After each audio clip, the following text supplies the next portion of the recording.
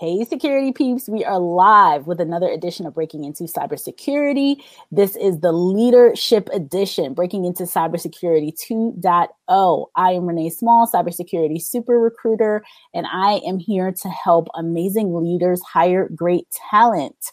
My co-host, Chris Folon, is here. Say hi to everybody, Chris. Hey, everyone. That was short and sweet.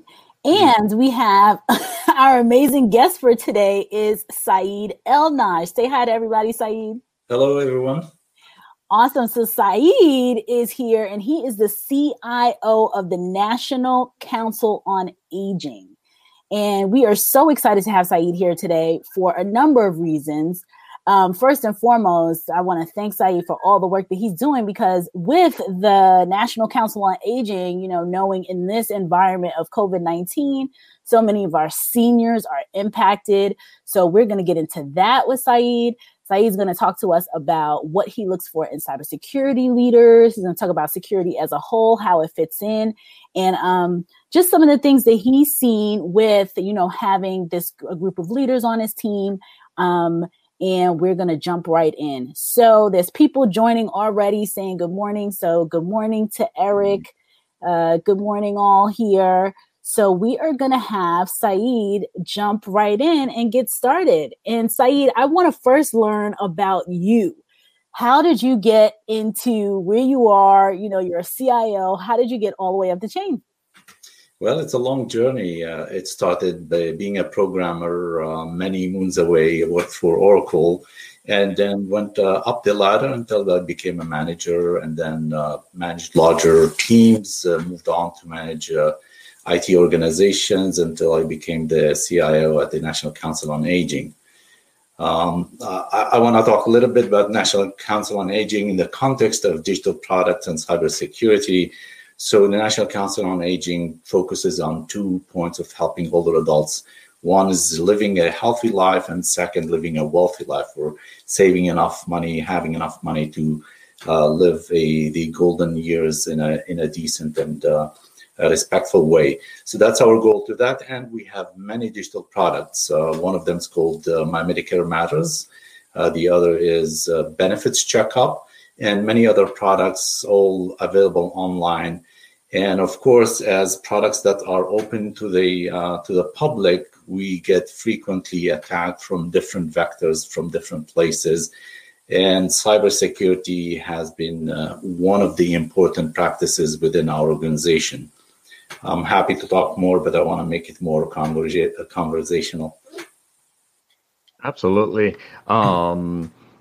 When it comes to what you see on a day-to-day basis, how do you feel that people coming into the industry can better prepare themselves to be effective within an organization like yourself? When you say effective in terms of cybersecurity? Cybersecurity. Yes. Okay. So I think your question is related more to what skills a cybersecurity professional should have to be able to really succeed in this position and help us be at the posture we want to be in terms of cybersecurity.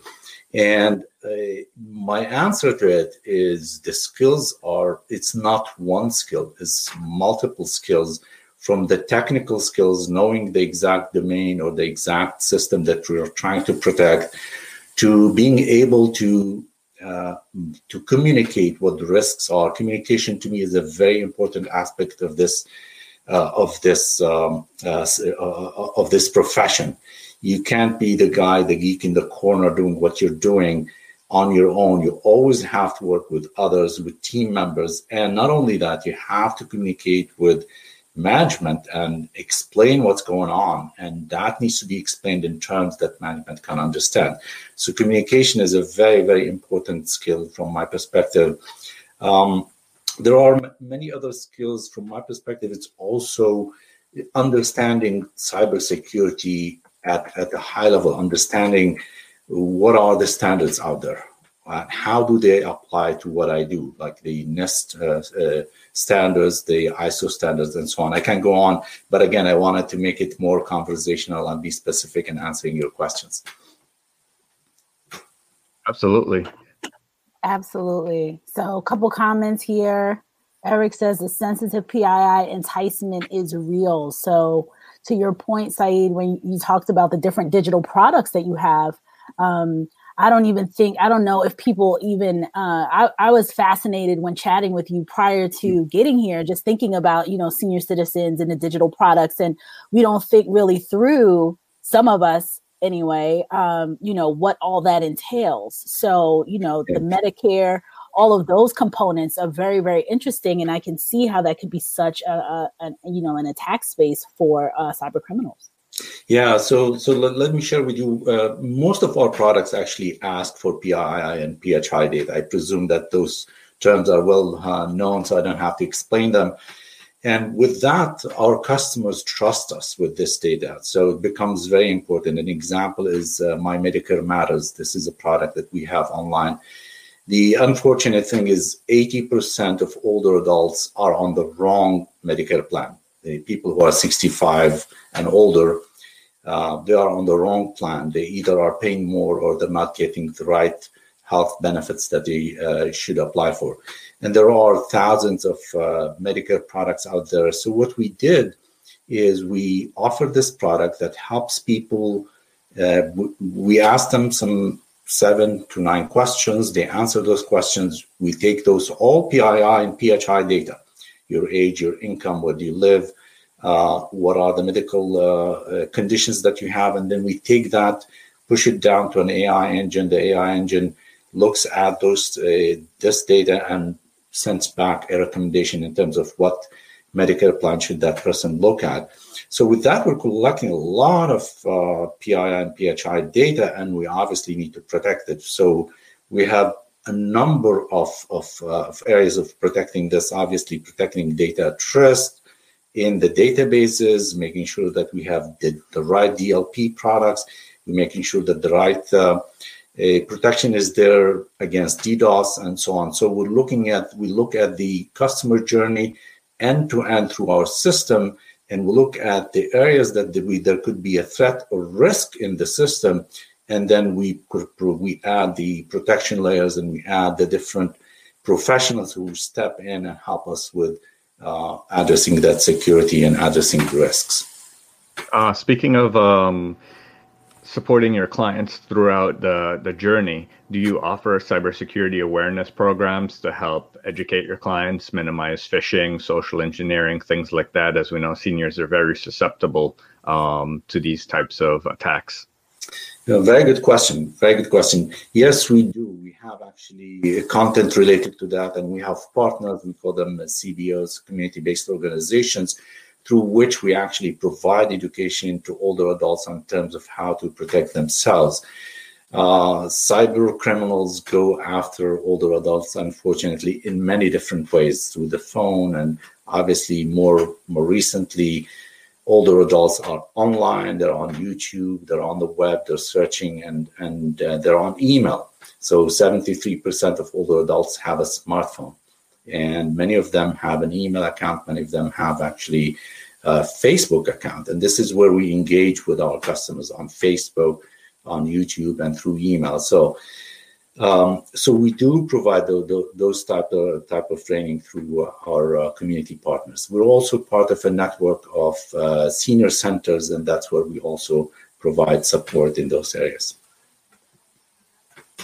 Excellent. I've been talking to so many, some seniors recently, specifically around right now with, one, COVID-19, two, just the holiday season and the uptick in general. And so what I'm learning is that they're getting much more aware, which is great. It's good to know and hear from 80-year-olds, 90-year-olds that are focused on this. And most of the time it's about making sure that their money stays in their accounts. So it's great to hear that that's what you all do, and that you're on social media in Facebook and things like that, because I know they're hanging out there heavily right now. So question coming in from Eric. So he wants to know, Saeed, when preparing for engaging the rest of the C-suite, what should a CIO emphasize as key attributes or communication from the CISO for communication of persistent risk management? or do you see the CIO as requiring the sole communication conduit for assessment of risk?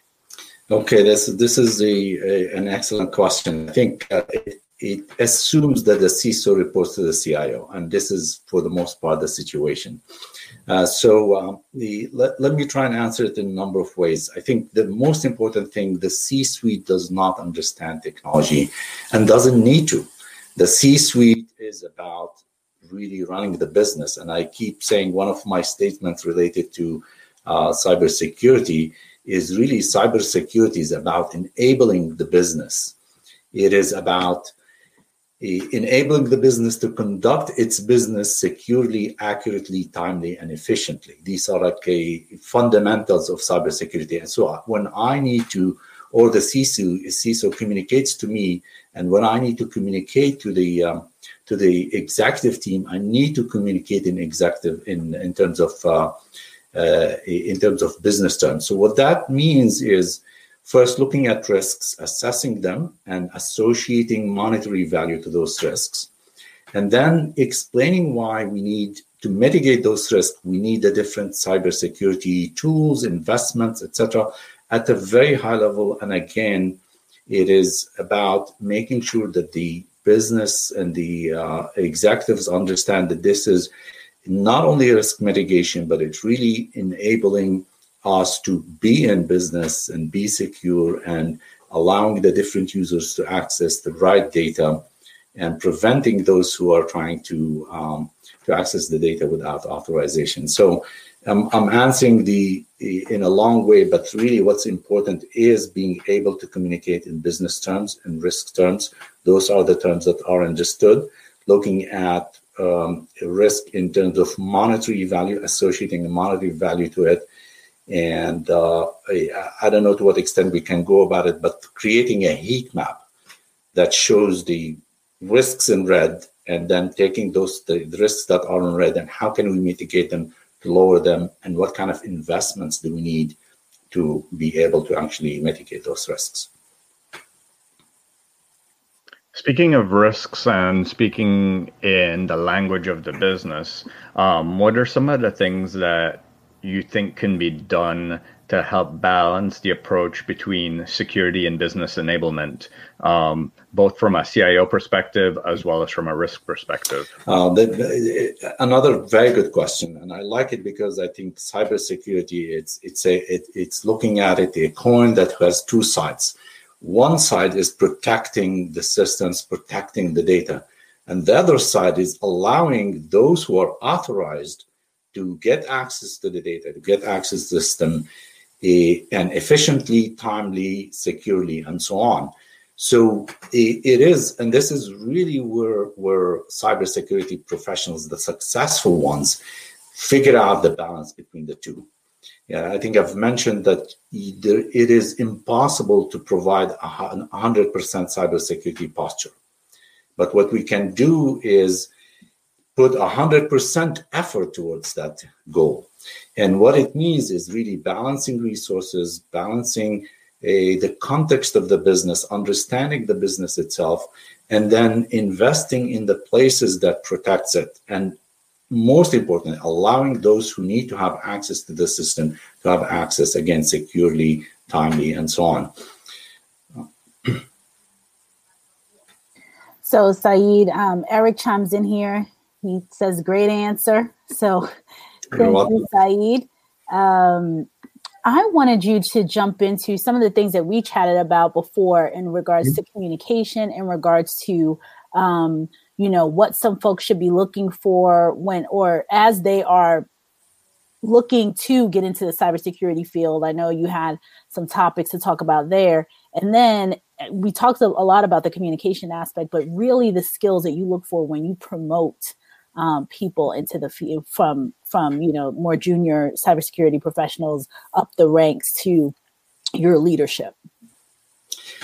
Yeah, so on the skills front, I think what's important is for people to really understand the cybersecurity philosophy at the high level. It's basically understanding why we're doing what we're doing, going to Simon Sinek's book, Why. Really think about why we're doing what we're doing, and not to be mechanical about security. In a sense, is understanding what the business goals are, what are we trying to protect, and thinking about security. That this as I said, it's the coin that has two sides. You want to protect the systems from those who are unauthorized to have access to it, and you want to allow those who are authorized.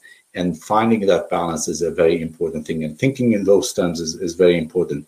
The other thing is in terms of understanding security models and security architectures. In a sense, thinking about security.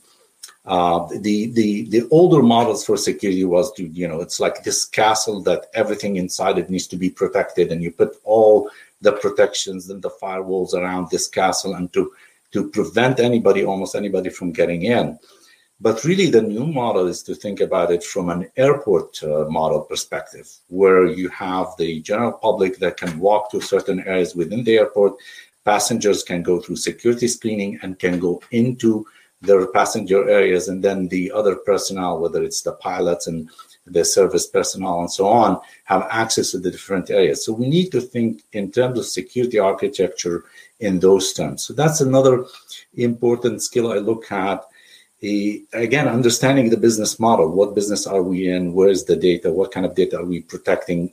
We don't need to protect everything and anything, but we need to protect the PHI data. We need to protect it against DDoS attacks and so on. It's another important skill from my perspective is dedication and persistence. For those who are getting into this field, know that you will be called upon in the middle of the night, in the early hours of the morning, to jump in and log in and try to prevent attack, or you're in the middle of attack and you're trying to address it and to stop it. And so there's that dedication, being able to step in immediately, step up and help solve the problem, and knowing that this is one of the demands for this field. Obviously, there's the technical knowledge in the area that the cybersecurity professional is. Cybersecurity as a profession is incredibly wide range, becoming very complex, and you can't know everything. So you need to be a specialist in one area, and it's important to have that specialty. So that's another, I think, important one is understanding cybersecurity standards, like the ISO standards, the NIST standards. Why are they there, and how they can help us build cybersecurity. One more thing I would add, which is very interesting to me, that I had one of my team members work on refreshing our security policies, and an effort that took some time. And it's excellent to have your security policies, but it's also as important, if not more important, to have the procedures to implement those policies. So, and understanding the difference between a policy and a procedure and a process is very important. So people think that I created a policy, I'm secure. You're not.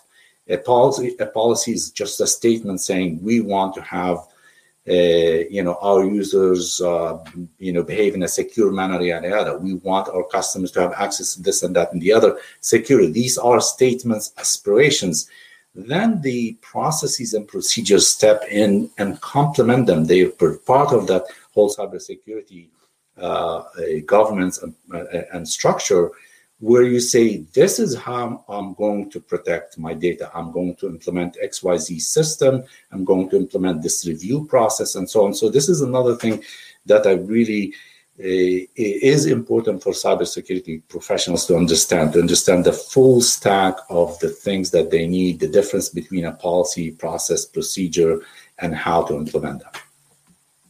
Wow.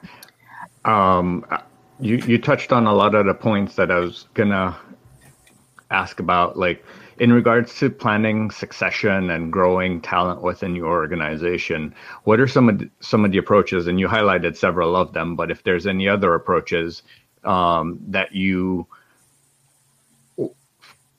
prepare them to have that holistic view of the organization, from the people, the process, the technology, and the business. What other things do you want to see in those that you're looking to grow within your organization?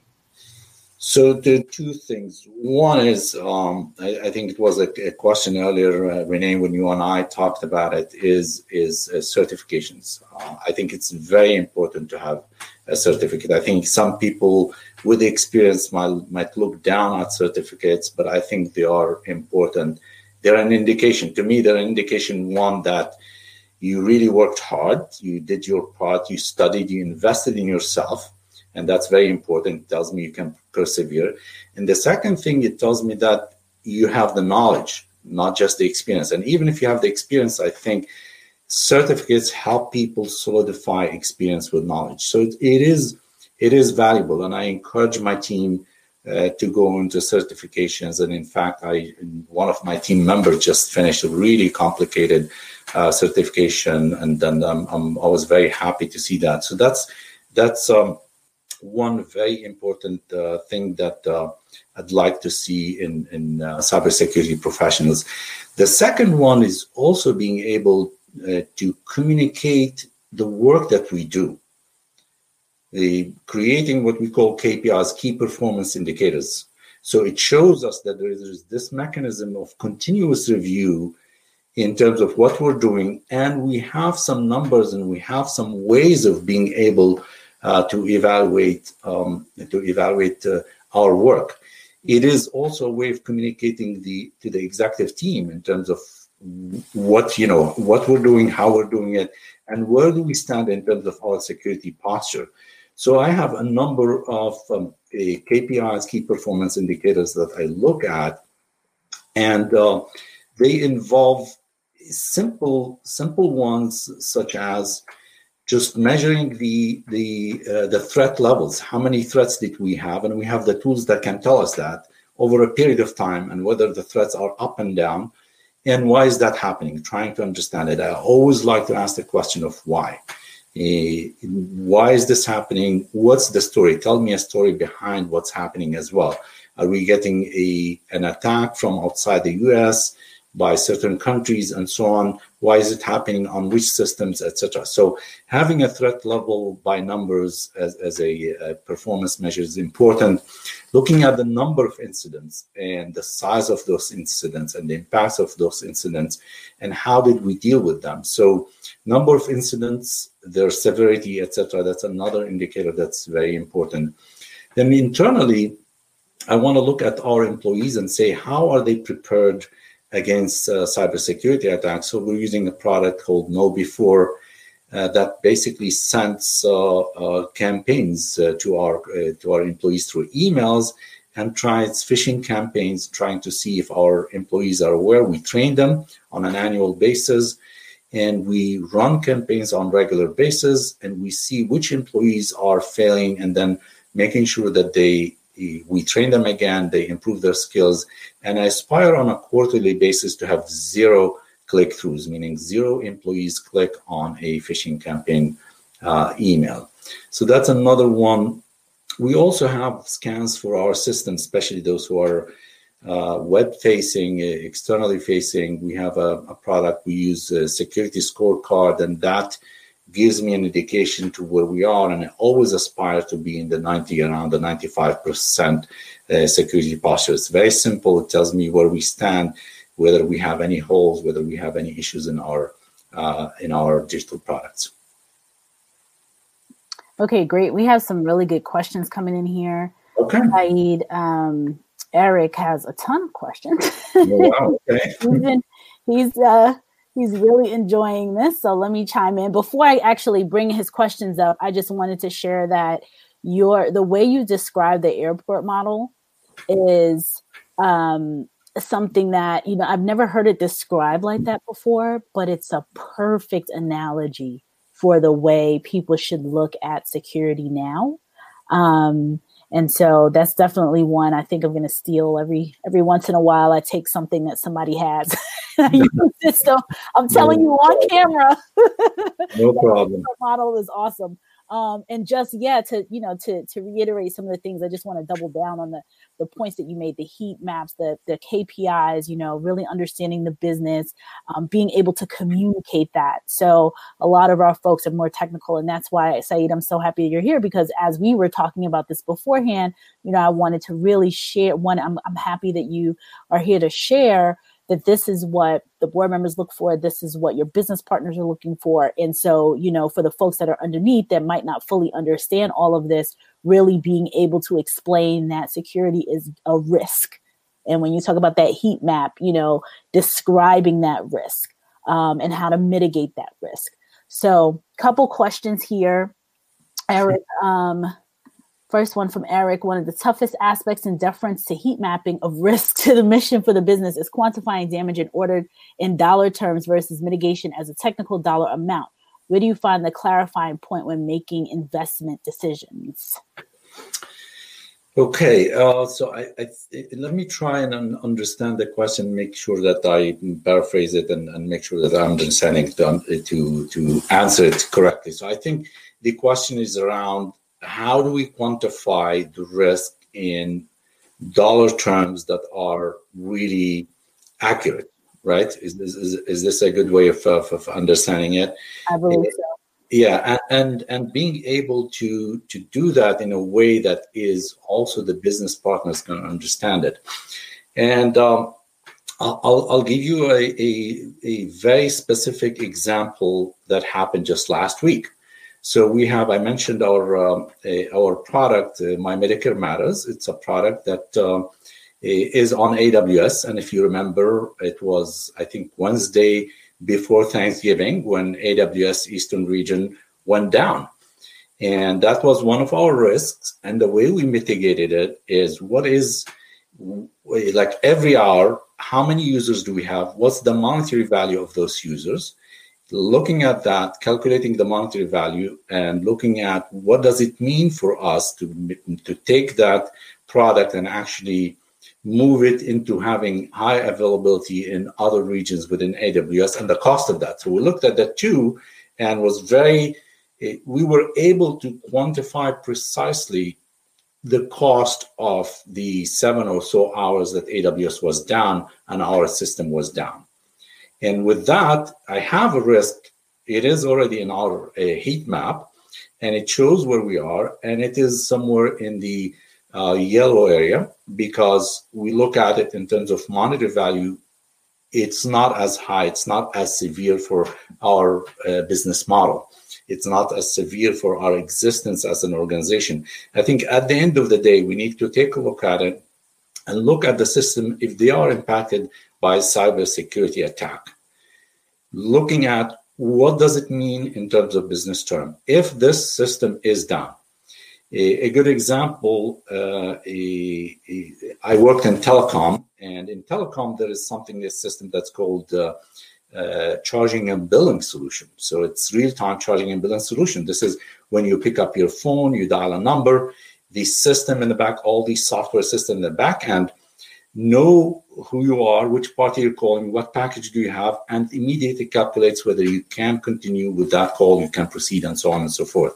We don't really think about it much, but those systems are absolutely instrumental to the existence of a mobile operator. I don't know if you remember, you might be young for that, but I think maybe 15 years ago, AT&T had an issue and their system went down, and the loss was enormous. So in these kind of business situation, when a core system goes down and has direct impact on business revenue, you can calculate that, and you have to have the right cybersecurity measures.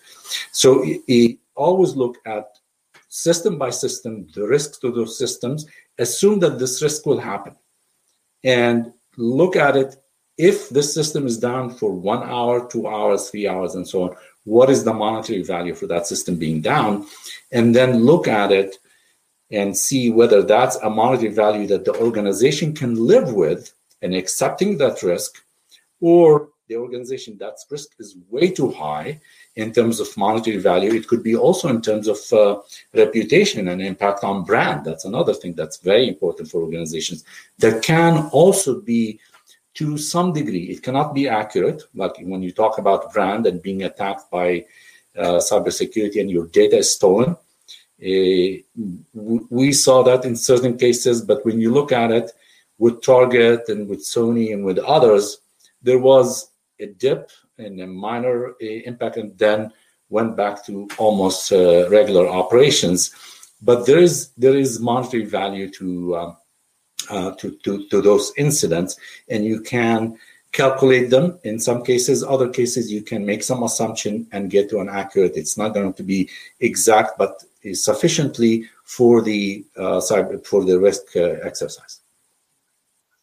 And when it comes to incidents like that, and I'm going to cite a recent one that's hot in the news, is the FireEye incident. How do you break through the PR of hype and what's happening and present to the board exactly what the risk is to the organization when something is so emergent and so late breaking that everyone's going to be reaching out to you in the middle of the night to figure out your risk posture? And I think the way I look at it is I'd like to be, and we as cyber security professionals have to be ahead of the game. Meaning I should be communicating to my executive team, to my team members, to the board in terms of what are the risks, and telling them where the risks are and what we're doing what we are doing to mitigate those risks. So this is very important. I think the communication, the continuous communication with the executive team and with the board, and to show where we stand and the risks that we have is essential. So that's step number one. Then when the incident happened, people are not surprised. You've already communicated that something like this can happen. I already communicated that I cannot provide 100% security posture, but I will do, I'll put 100% effort. My team and I will put 100% effort to make sure we have the best security posture we can within the budgets and within circumstances that we have. So we prep people. People know that this can happen. And then when it happened, I'm sharing with them, telling them, okay, this is what we're doing. We have SLAs. In terms of SLAs, I presume everybody's familiar with the abbreviations. So we have SLAs with the business. We have SLAs with our partners in terms of when do we jump into the incident, what do we do, and what are the incident management procedures. We have a process. We have a whole process in place. We track it. We mobilize people to step in and to try and solve the problem.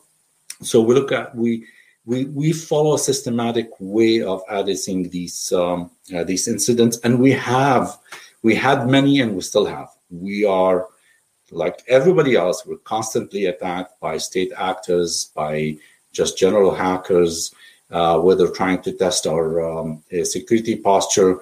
And I have my team that wakes up when they need to wake up to step in to try and do what they need to do. We also, more importantly, we have monitoring tools. We don't have to be up all night 24/7. We have partners who are actually doing that on our behalf with all the tools that are monitoring them and looking at where the threats are coming from and to what extent those threats might actually materialize into an incident. And then this is when we step in. The team is woken up if they need to. Luckily, so far, it's happened mostly in the afternoons and late evening hours. There was one incident that dragged on until probably late at night. That guys have business hours too, right? Yeah. It always seems to be like Friday evenings. I remember being in the SOC, and something always went down like a Friday night. So we're getting some good comments here. Eric says he remembers the AT&T one, so he certainly remembers that. He also said that he was going, he knows where he was going with that when you were explaining Saeed earlier.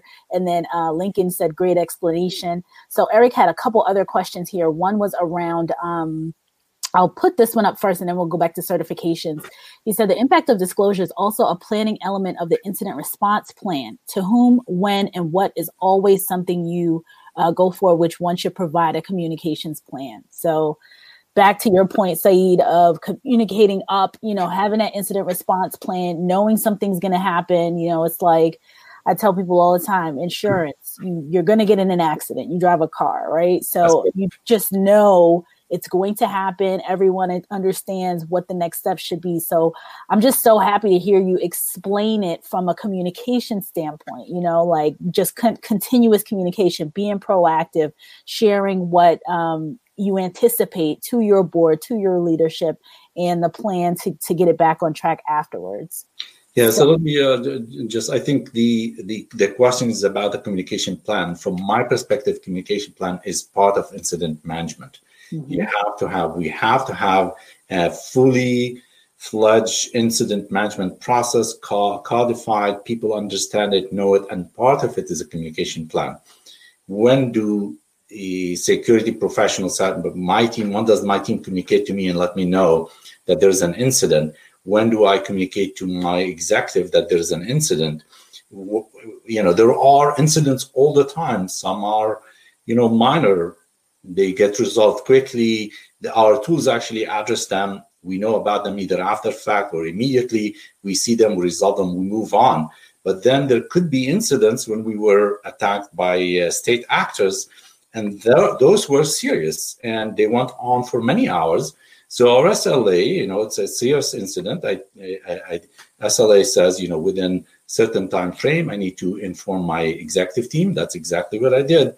Texted the CEO, texted the executive team, then sent an email and said, we're on top of it.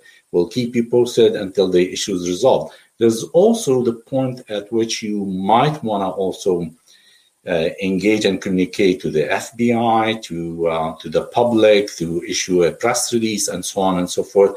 It all depends on the very specific circumstances and the definitions that need to be in that security, the attack management process. So we need to have it. It needs to be part and parcel of that incident management process. And they should be tried, true, and practiced over and over. Absolutely. That's absolutely right. And if you don't, you get stuck. You have an incident. You don't have your process tested, and then you end up in really much bigger trouble than if you had done your homework earlier. Again, communicating and testing your incident management process is absolutely an excellent way of being ahead of the game. Absolutely. So Eric's other question, when developing a team, how do you justify the cost of certifications, which may be a barrier to entry for talented candidates? Okay, so, the good news is that classes like cybersecurity classes and training is going down, becoming more and more reasonable. And so is the cost for those certificates. To me, when I look at them, I can't remember the exact cost. They're in the few thousands of dollars. To me, this is an excellent investment. Whether personally, as a person, I want to invest. It's an excellent way as a cyber professional. If you don't have your employee paying for it, you invest in yourself, or have conversations with your employee and ask them to at least invest part of it. So the cost is going down. It is, to me, if there's an incident that is going to be in the tens of thousands or maybe more in terms of dollars, it's worth it to have my team up to date, have the best knowledge, have the certificate that shows that they have the knowledge, and they bring in that expertise into the organization. As I said, one of my team members has just finished his certificate, and he's bringing all these new areas that we should be paying attention to that we didn't sufficiently pay attention to, and he's proposing very specific actions that we should take. A good example, we were doing our pen testing on just, maybe twice, maybe 3 times a year. Now we're doing it on a monthly basis, and to the extent we can, and running the tools and so on, and we're measuring how it changes month over month and so on. So cybersecurity certificates are important and values, and I recommend it to leaders, to organizations and to individuals to invest in them. What are your views on like self-directed learning and home labs, and for those that might not be able to afford the couple $1,000s for a certificate, but they're going out and they're using that open source knowledge for self-education, but they just don't have the paper to show that they did that? Yeah, very good question. I think again, we are in a world that is really fantastic with a lot of resources that are for free. Like LinkedIn has a bunch of free courses for free. You've got community colleges that provide courses in cybersecurity that are very at low cost. So there are many websites out there where you can go and learn and read. I think what I'd recommend a number of things is looking at free resources on LinkedIn. There are a bunch of courses that are for free. Go try them out. Another place probably to start is studying, maybe not having the certificate, but studying for the certified ethical hacker. I think this is a very good entry point. You can look at what the curriculum is. You can look at what the material is. Maybe you could invest a little bit of money into the material and study on your own, maybe not taking a course. I think the important thing is to have a plan, to think about it. Okay, I want to get this certificate. How do I go about it with limited resources? Let me get the information about it. Let me look at courses that are for free. Let me do all the things that I can do and be prepared to get that thing. I think the important thing is to be persistent, to have a plan, and to think about how do I get to my objective of getting that certificate at one point. And Eric follows up with the trajectory of certification is closely wed to recertification, which also has a cost. How does the organization best position to assist and keep certification knowledge fresh? Yeah, so I think this question also relates to the fact that cybersecurity is an incredibly dynamic field. Mm-hmm. It changes so dynamically, and you can't have a certificate, last year, and that the knowledge that you had last year is going to be applicable today. And so we as an organization invest and pay for recertifications for our employees. It's very important, not just in cybersecurity, in other areas like the PMI certificates. It's very important for us to make sure that the team is up to date, taking whatever new refreshers in terms of courses that they need to take. Of course, there's cost to it.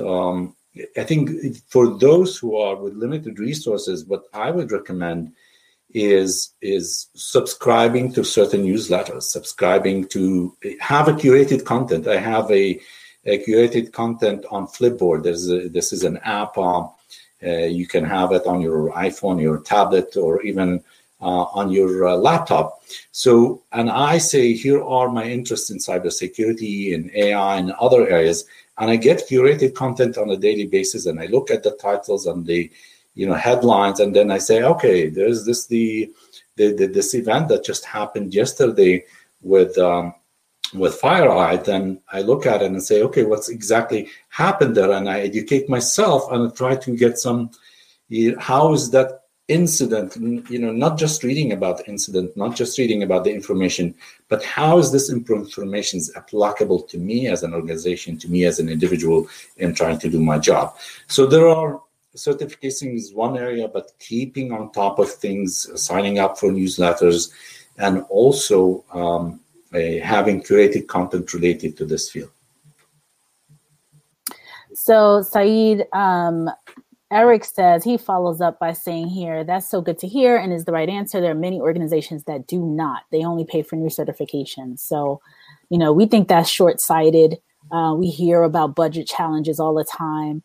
But, some of the points that you made, and I think back, I always sometimes go back to the medical industry, but doctors, nurses, all these people are getting certifications and recertifications every year. The things that they learned 5 years ago are not relevant today.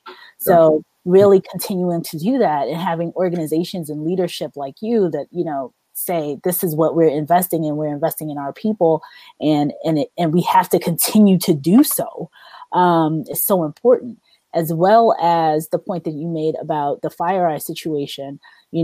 looking at it as a case study, like not only this is what happened, but how does it impact us? How does it affect us? How could this, like all the trickle down effects, and what can we do to, not necessarily prevent it, because we know these things are like unpreventable. When they want to get to you, they will. But what can we do in the future? What can we do to mitigate? So we are almost at 45 minutes, which I anticipated because I knew we would have great questions from people like Eric Williams and the folks that come on here very, very often. So Chris usually wraps up when he's here with the final question for you, Saeed. So Chris, take it away. So if you had to summarize everything we've talked about today into one piece of sage advice for someone breaking into the industry, what would that be? Or into leaders in the industry too. Or going into leaders, yeah. Yeah, that's excellent. I think, and it's a difficult question. It's very hard to summarize it in one single word and so on. I think looking at security as a coin with two sides is a very important message that I keep hammering. A second message is you can't be 100%. You can't have 100% cybersecurity posture, but you have to put in 100% effort in getting there, which implies many different things, keeping on top of what's happening, the incidents that are out there, keeping on top of your skills, updating, having the certificates, having the knowledge, curated content that you get, so you are always informed. I think this is I'll summarize it by that.